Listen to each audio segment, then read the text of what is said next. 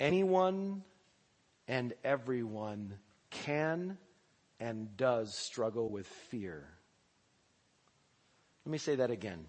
Anyone and everyone can and does struggle with fear. How do I know that? Well, here's one reason that I know that.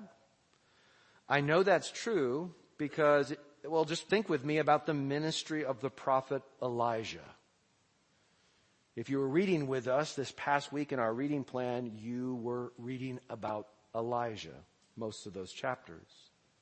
When we first meet Elijah, he's speaking authoritatively, isn't he? Prophetically, with power. He's speaking to who? He's speaking to Ahab, the king, the most powerful man in Israel. He's speaking to him boldly about God's word that there would be no rain in the land except by heaven's decree. But in the face of that troubling prophecy, Elijah himself, even though there's a promise of coming tribulation, Elijah himself is what? He's miraculously fed by ravens, by birds, as he's hiding from Ahab by the brook Kerith on the east side of the Jordan River. That's chapter 17, verse 6. What else do we know about Elijah? When God finally directs him to a new place of refuge, he points him to a widow's home in the town of Zarephath. And when he gets there, he's confronted with what? More scarcity. As she expresses, and you'll see that on the screen, as she expresses it in 1 Kings 17:12, as Yahweh your God lives, I have nothing baked, only a handful of flour in a jar and a little oil in a jug. And now I am gathering a couple sticks that I may go in and prepare it for myself and my son, that we may eat it and die. But again, God miraculously provides. As Elijah explains, the divine decree for their provision in 1 Kings 17:14. Take a look. The jar of flour, he tells this widow, the jar of flour shall not be spent, and the jug of oil shall not be empty, until the day that Yahweh sends rain upon the earth. Even more stunning than this, when that widow, when her son dies, God restores the boy to life. And he does so through Elijah's prayer in chapter 17, verses 20 through 21. Yeah, God raises the boy from the dead. This is the first resurrection in the entire Bible, right here. First bodily resurrection. 1 Kings chapter 17. And in chapter 18, we are presented with another incredible story of Elijah. Elijah and the prophets of the Canaanite god Baal meet on Mount Carmel. Not only does Elijah confront King Ahab once again, the most powerful man in Israel, not only does he confront him, but this time Elijah also challenges 450 false prophets. He challenges them to a test of divine legitimacy. Baal versus Yahweh. And not surprisingly, since Baal is a fictional character, right? Since Baal is not a real God, not surprisingly, Yahweh wins that battle when he unleashes spectacular fire from heaven that not only consumes the wood and the water and the meat of the sacrificial offering, but also consumes the very stones on which the altar is built. That's hot. That's really hot. So think about this. Again, when Elijah finds himself in dangerous and difficult situations, when he found himself there, many times he was what? Fed by ravens. He was given unlimited baking supplies. He was used to restore life to the dead. And he witnessed an unrivaled display of heavenly fire. But, surprisingly, this is what we read in the opening verses of chapter 19. Ahab told Jezebel, that's his foreign idolatrous wife, he told Jezebel all that Elijah had done on Mount Carmel, right? And how he had killed all the prophets with the sword. That was the fate of the 450 prophets of Baal. Then Jezebel sent a messenger to Elijah. The messenger didn't have to go far, because the end of chapter 18 tells us that Elijah is sitting outside the same city at the gate. He's right there at Jezreel. She sends a message to him saying, "So may the gods do to me, and more also, if I do not make your life as the life of one of them," the dead prophets of Baal, "by this time tomorrow." Here it is, verse 3. Then he, Elijah, was afraid. What? What? He was afraid. And he arose and he ran for his life. Anyone and everyone can and does struggle with fear. Anyone. Everyone. Even a prophet of God. Even one who has witnessed the power of God at work for his good over and over again. Struggling with fear. Can you relate to that? Can you relate to that this morning? To struggling with fear and to being a witness of God's power for your good? Let's look together at how the story continues. 1 Kings 19.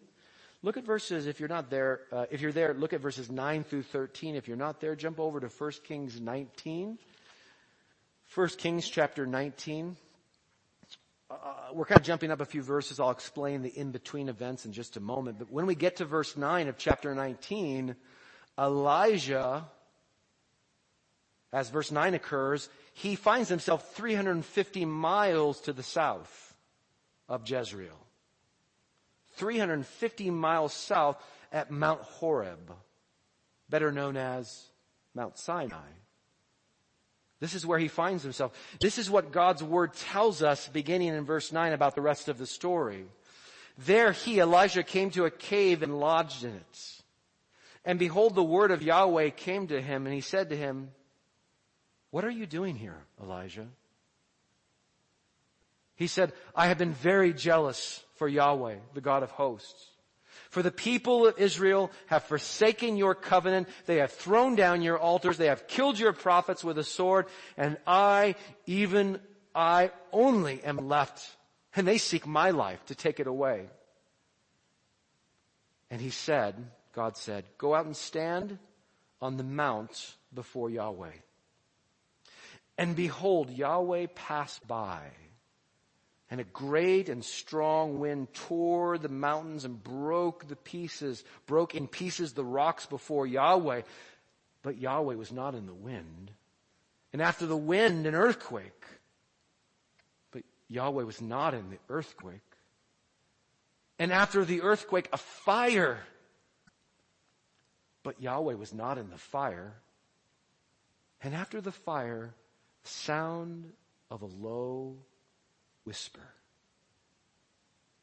And when Elijah heard it, he wrapped his face in his cloak, and he went out and stood at the entrance of the cave. And behold, there came a voice to him and said, "What are you doing here, Elijah?" Now, let's stop and let's think about this passage, thinking through this passage by focusing on two aspects of this story. Are you ready? Two aspects of this story. We'll put them on the screen for you here. First, let's look at how fear manifested itself in Elijah's life. What do we see about how fear manifests itself in Elijah's life from this account?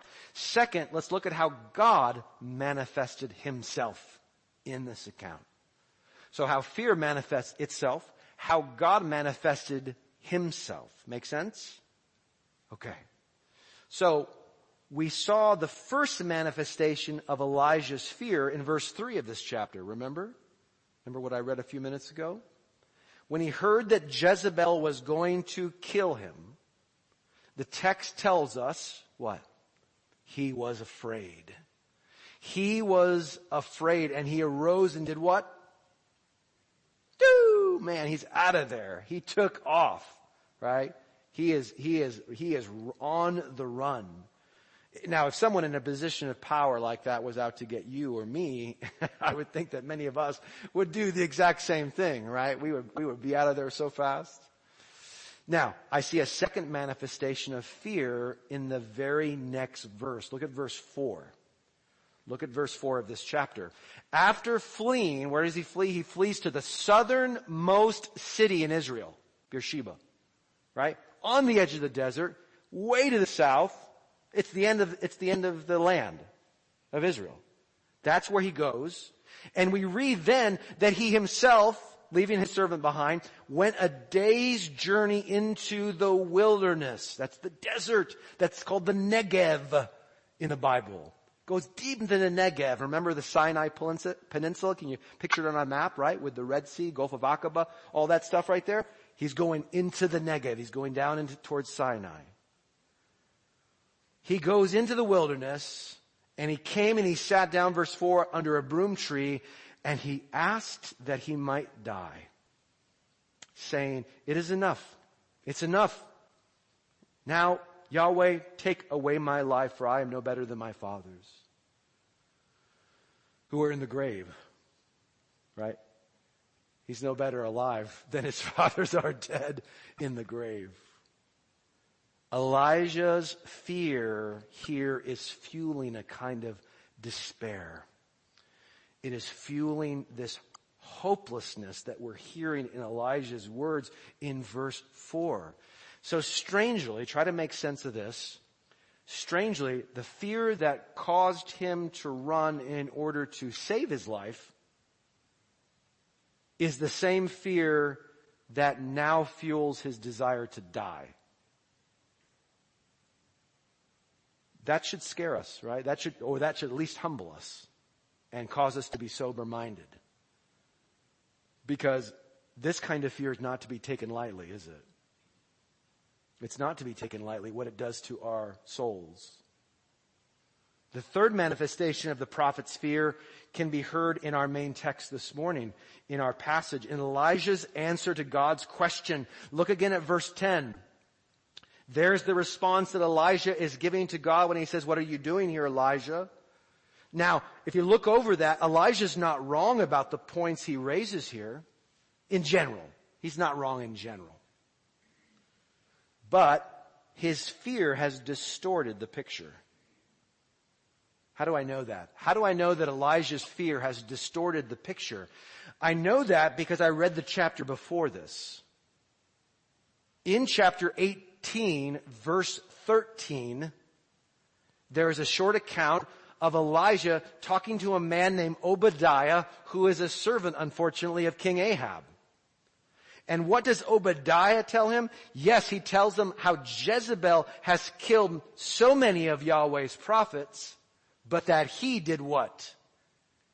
That he secreted away, right, spirited away 100 prophets of Yahweh. And he hid them in a cave with provisions that they needed. Elijah knows this. He was just told the last chapter about Obadiah's courageous actions. But knowing this, what does he say? I and only I am left of the prophets of the Lord. Huh? What are you talking about? Right? Elijah is not the only one left, but here's the key. He feels like he is. Do you see what fear is doing there in him? He feels like he's the only one. Fear. So fear leading to flight, fear leading to despair, fear leading to a distorted take on reality. Can you relate to what Elijah is going through here? Maybe you're afraid and running this morning, whether you want to admit it or not. You don't need to be moving your feet to be running. You know that, right? You can be running from all sorts of things. God knows. Even if you're telling yourself you're not, God knows. Maybe you, like Elijah, feel hopeless because you've felt afraid for far too long in your life. Maybe your take on reality is being distorted by fear so that you feel things are far, far worse than they actually are. If that's you this morning, if some of that applies to you, and remember, anyone and everyone can and does struggle with fear. If that's you, then think with me about number 2, how God manifested himself in this passage. How God manifested himself. Let me point out to you there are a number of places where we have to speculate in this chapter. There's some things that we don't have real clear answers to. For example, did God, through the angel in verse 7, instruct Elijah to travel to Mount Horeb, or was that Elijah's idea? It's not completely clear. We don't have any explicit mandate to go. Elijah wanted to die, but then he's off to Mount Horeb. God does ask him twice when he gets there, what are you doing here? What are you doing here? But one thing that we know about the God of Israel is that there is no question to which he doesn't know the answer. He's not asking a question to gather information. He's always asking a question like that for the sake of the one who's asking it. He's asking it for Elijah's sake, somehow. Another aspect of the story that's unclear here, we have to kind of speculate, is whether Elijah actually comes out of the cave when he's instructed to do so. We're not told that he does. In fact, you go to verse 13, he's still in the cave. Right? He's still in the cave. Did he go back into the cave after the supernatural events in verses 11 and 12? It's not clear. It's not clear what's going on exactly here. What is clear when you read this passage is that God is doing something very intentional here in terms of revealing himself to Elijah. That much is clear. If we approach verses 11 and 12 with a, which of these things is not like the other, right? That kind of mindset, which of these things is not like the other. When you look at this passage with those, through those lenses, it's clear there is a loud and a quiet here. There is a violent and there is a gentle contrast happening here in terms of God's revelation. Do you see that? First, God's presence, as the text tells us, as he passes by, triggers an incredibly powerful wind. One that's strong enough to do damage to the mountain itself. That's like way beyond hurricane level. That's like triple hurricane level when you're breaking mountains apart with wind. Second, his passing presence results in an earthquake. Finally, there is some kind of manifestation of fire going on here. I don't know, lava coming out of the broken rocks, cracked mountain? Who knows? Now, when it comes to this location, to Mount Horeb, to Mount Sinai, when you hear this, it's not really surprising, is it? It's not really surprising because we read this in Exodus chapter 19, verse 18. Now Mount Sinai was wrapped in smoke because Yahweh had descended on it in fire, and the smoke of it went up like the smoke of a kiln, and the whole mountain trembled greatly. Well, there's 2 out of 3 right there. Fire and an earthquake. These are manifestations of what theologians call a theophany. a theophany, an appearance of God. In light of what we read here, I think God did send Elijah to Horeb. It's not explicit, but notice in verse 7, if you backtrack a bit, notice how the angel is providing food to Elijah in light of the journey he needs to make. Now, God could have known that Elijah was intent on making this journey himself, but I think there was some kind of a encouragement to say, hey, I know you want to sit here under this broom tree and die, but I want you to take a trip. You're going south even further. I think that's what's happening. And I think God is sending Elijah to Horeb because he knew that these powerful manifestations were exactly what Elijah needed to be reminded of in this season, in his season of fear, this season of running, of despair, of distorted vision. So when God says in verse 11, go out and stand on the mount before Yahweh, Elijah needed to relearn that the God whom he served was and remained the God of Sinai, the God of Moses, the God of signs and wonders, the God who brought Egypt to its knees, the God who powerfully sets his people free, a covenant-making God, a holy God, an awesome God, a God who makes all things tremble. That's what Elijah needed to remember. He needed this desperately. And God knew it. Now, did you notice how the writer is very specific? He goes to great lengths here to stress that God was not in the wind. And God was not in the earthquake. God was not in the fire. Why is he clarifying that? Why is he clarifying that point? These were manifestations of God. Absolutely they were. He was passing by, it says there. But he was not in them. Why the clarification? Why the qualification?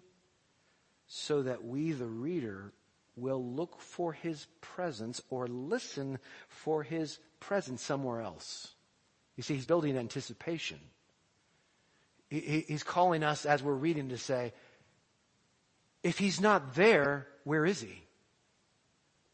If he's not in those things, boy, he sure seems to be in those things, because those are surefire marks that you're in the presence of a holy God descending on Mount Sinai. If he's not there, where is he?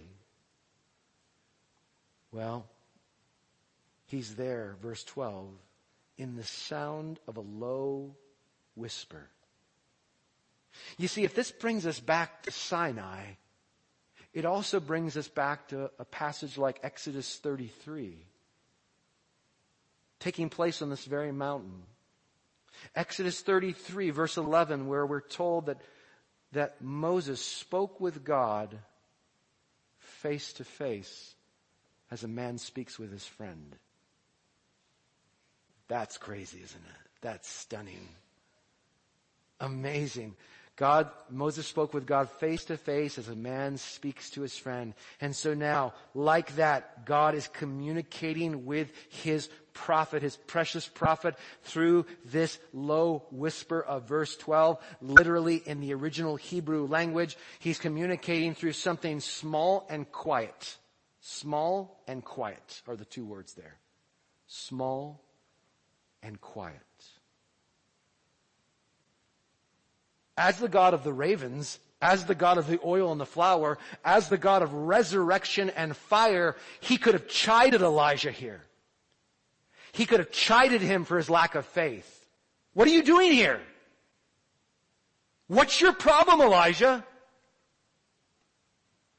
Ooh, you're scared of Jezebel, that woman? What are you doing here? He does not chide him, does he? He does not lash out at Elijah. He doesn't give him a hard time here, does he? He is gracious. He is gentle. Again, the God who manifests himself in a wind that destroys the mountains, in an earthquake shaking all things, in a fire that burns hotter than anything we know of. This God is gentle, gracious. When his servant is afraid, wonderfully, he whispers. He whispers. And with a whisper, he repeats the same question, the earlier question, verse 13. What are you doing here, Elijah? God's not looking for an answer. He wants Elijah to understand the answer. What are you doing here? How should the prophet have answered? Maybe something like, I'm here at the mountain, oh God.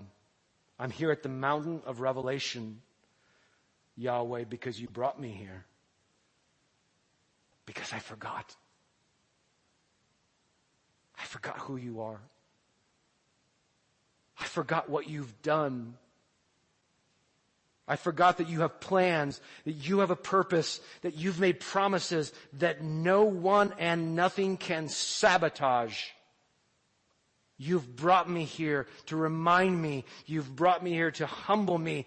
You've brought me here to renew me. It's not how Elijah responded, though, is it? He simply repeats in verse 14 what he stated in verse 10. He's stuck. He's stuck. But notice what we learn about him in the opening words of verse 13. Look back there at that text, verse 13. As God is graciously whispering to Elijah, Elijah, slowly emerges from the cave, but we're told that his face is now covered by a cloak, and he only comes to the opening of the cave. You see, he's still what? Still fearful. He's still struggling with fear. Maybe in the right way, a little bit. Fear of God. Yeah, maybe some of that's there to some extent. But he seems stuck. Stuck in and by his fears. But notice this.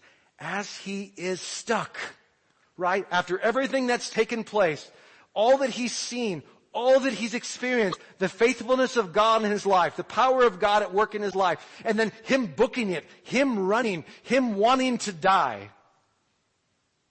And now he's here. Maybe he hasn't even come out of the cave.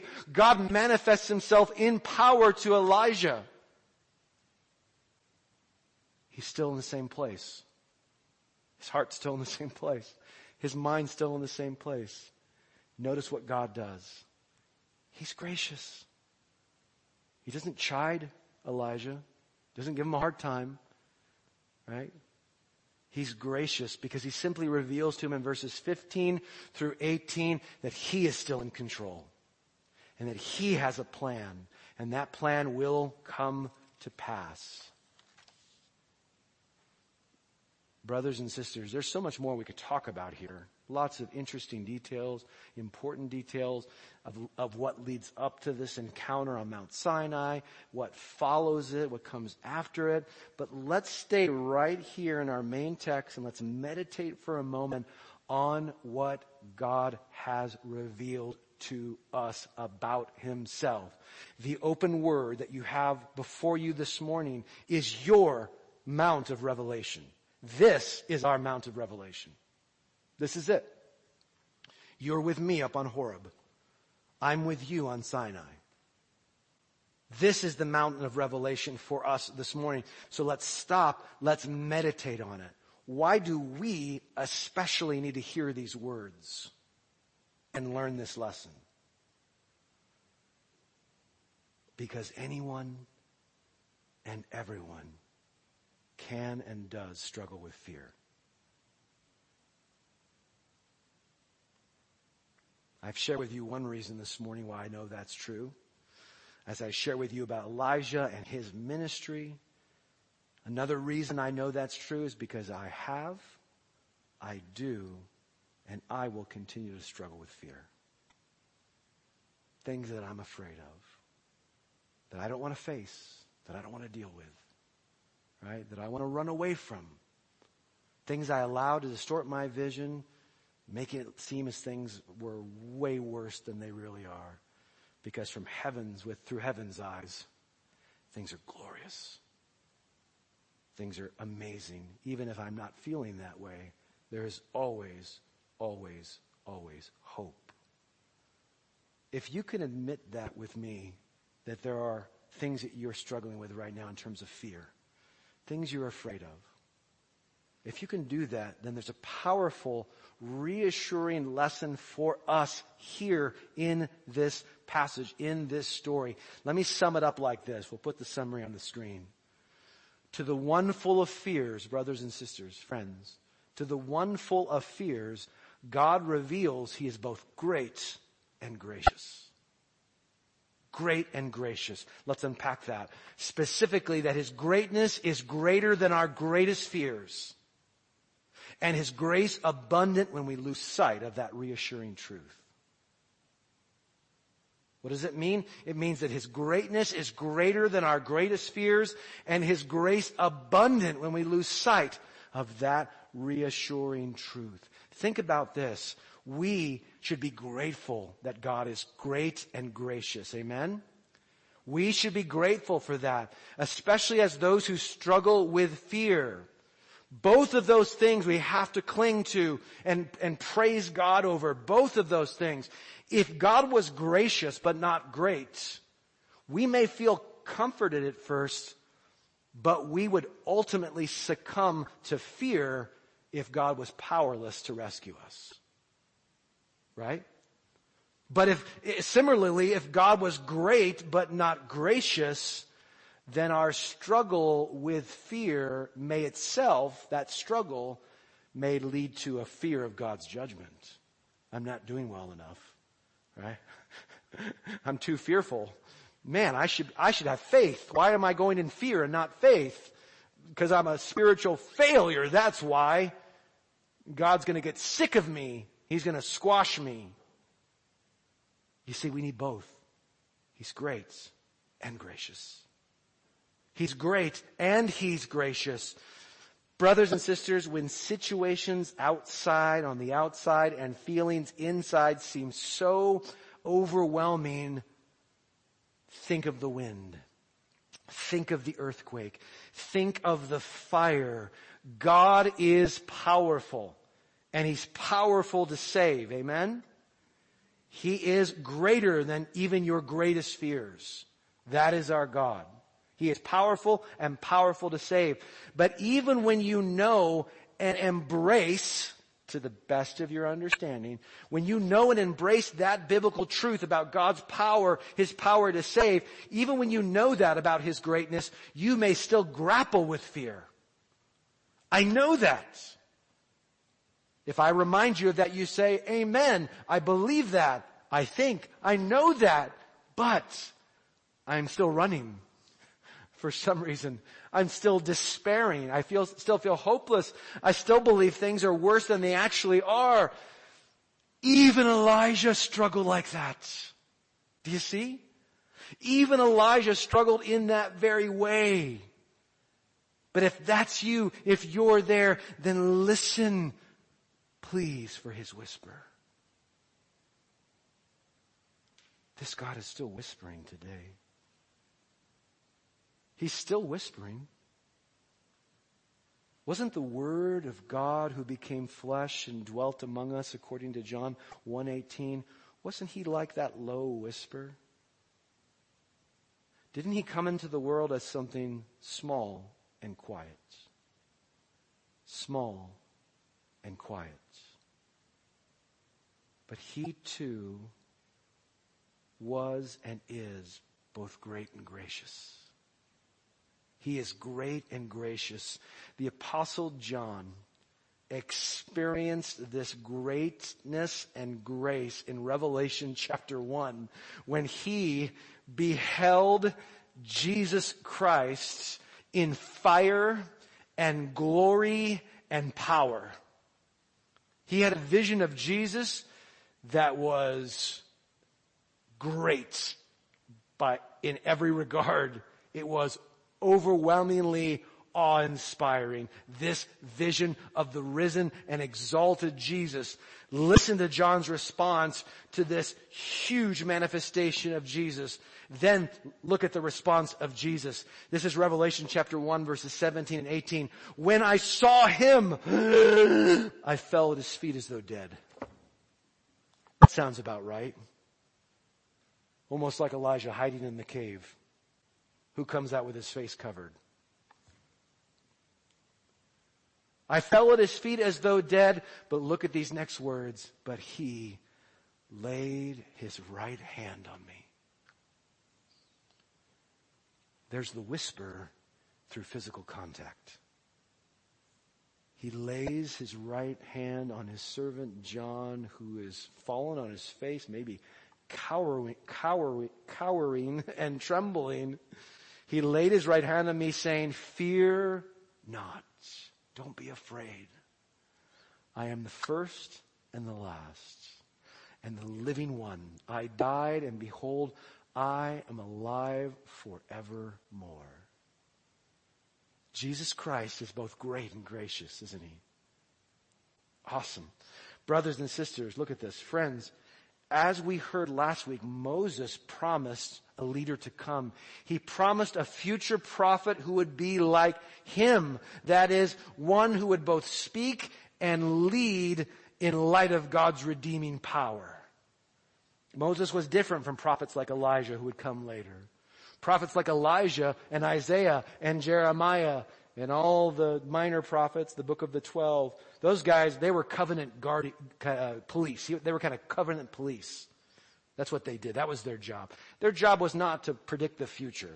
That's not what a prophet does. It may be what a prophet does, but it's underneath his main job description, which is covenant enforcer. That's all the prophets were, covenant enforcers.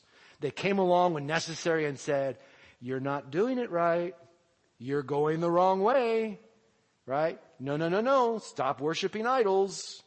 If you don't, God's going to do this. God's warning you. He loves you. He wants you to repent. Stop doing that. And then sometimes they'd speak into the future of judgment to come or of God's restoration to come. But Moses was different than that. He was both a prophet, for he spoke as a mouthpiece of God, but he also led the people. And we see that as he promised one who would come like him, as we saw last week. That was Jesus. But unlike fearful Elijah, Jesus Christ was and is the perfect prophet. Perfect in every way. Not racked by fear. He is not running away. He is running into the battle for us. That is our prophet who has spoken to us. The definitive and final word of God, as Hebrews 1 talks about. In days past, God spoke through in many diverse ways, right? Through different people. He spoke through the prophets. But in this last day, in this final time, he has spoken to us through his Son. His Son. That's the end. The Muslims declare that Muhammad is the seal of the prophets. They're lying. Muhammad was a liar. Right? Who contradicted the truth of Jesus Christ, that he was the final message from God. And Elijah and many others, Muhammad and many others after him tried to say, no, I'm the final. I'm the final word from God. I'm the final message. Thanks be to God that Christ is that final prophet, that final word to us. And what a wonderful week it is, brothers and sisters, to remember that the cross and the empty tomb of Jesus, what it does for us, him dying for us and rising for us, it secures for us the special relationship that you heard about all through these chapters, 1 Kings 17, 18, and 19, a relationship of provision and power from God, of guidance and grace for his beloved servants. That relationship is yours in spades through Jesus Christ. It's yours. You see, though we deserve the fate of Ahab and Jezebel, though we deserve the fate of the 450 prophets of Baal, God whispers to us like Elijah. What is that I just announced? It's the gospel. That's the good news. Though we deserve the fate of Ahab, Jezebel, and the prophets of Baal, God graciously whispers to us like Elijah. He does that. As Jesus himself, quote unquote, whispered to his disciples. Look at the screen here. Peace I leave with you. My peace I give to you. Not as the world gives do I give to you. Let not your hearts be troubled, neither let them be afraid. Fear not, I am the living one, he told John. And God whispered to Elijah. Well, does this mean I can never be afraid? No. It doesn't mean that. It just means that whenever you are afraid, listen to the words of Jesus. Go back to the words of Jesus. Speak the words of Jesus to one another. Don't be afraid, says Jesus. Let not your heart be troubled. Do you hear that voice this morning? Do you hear his whisper to you this morning? He's asking you to acknowledge your fears even now. Face those.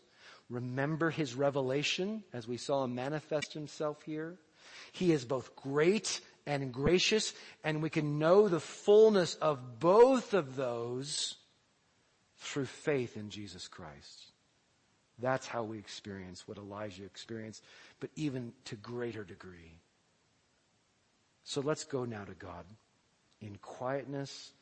Let's go to God in honesty this morning. And let's go listening for that low whisper. Amen? Amen. Would you pray with me?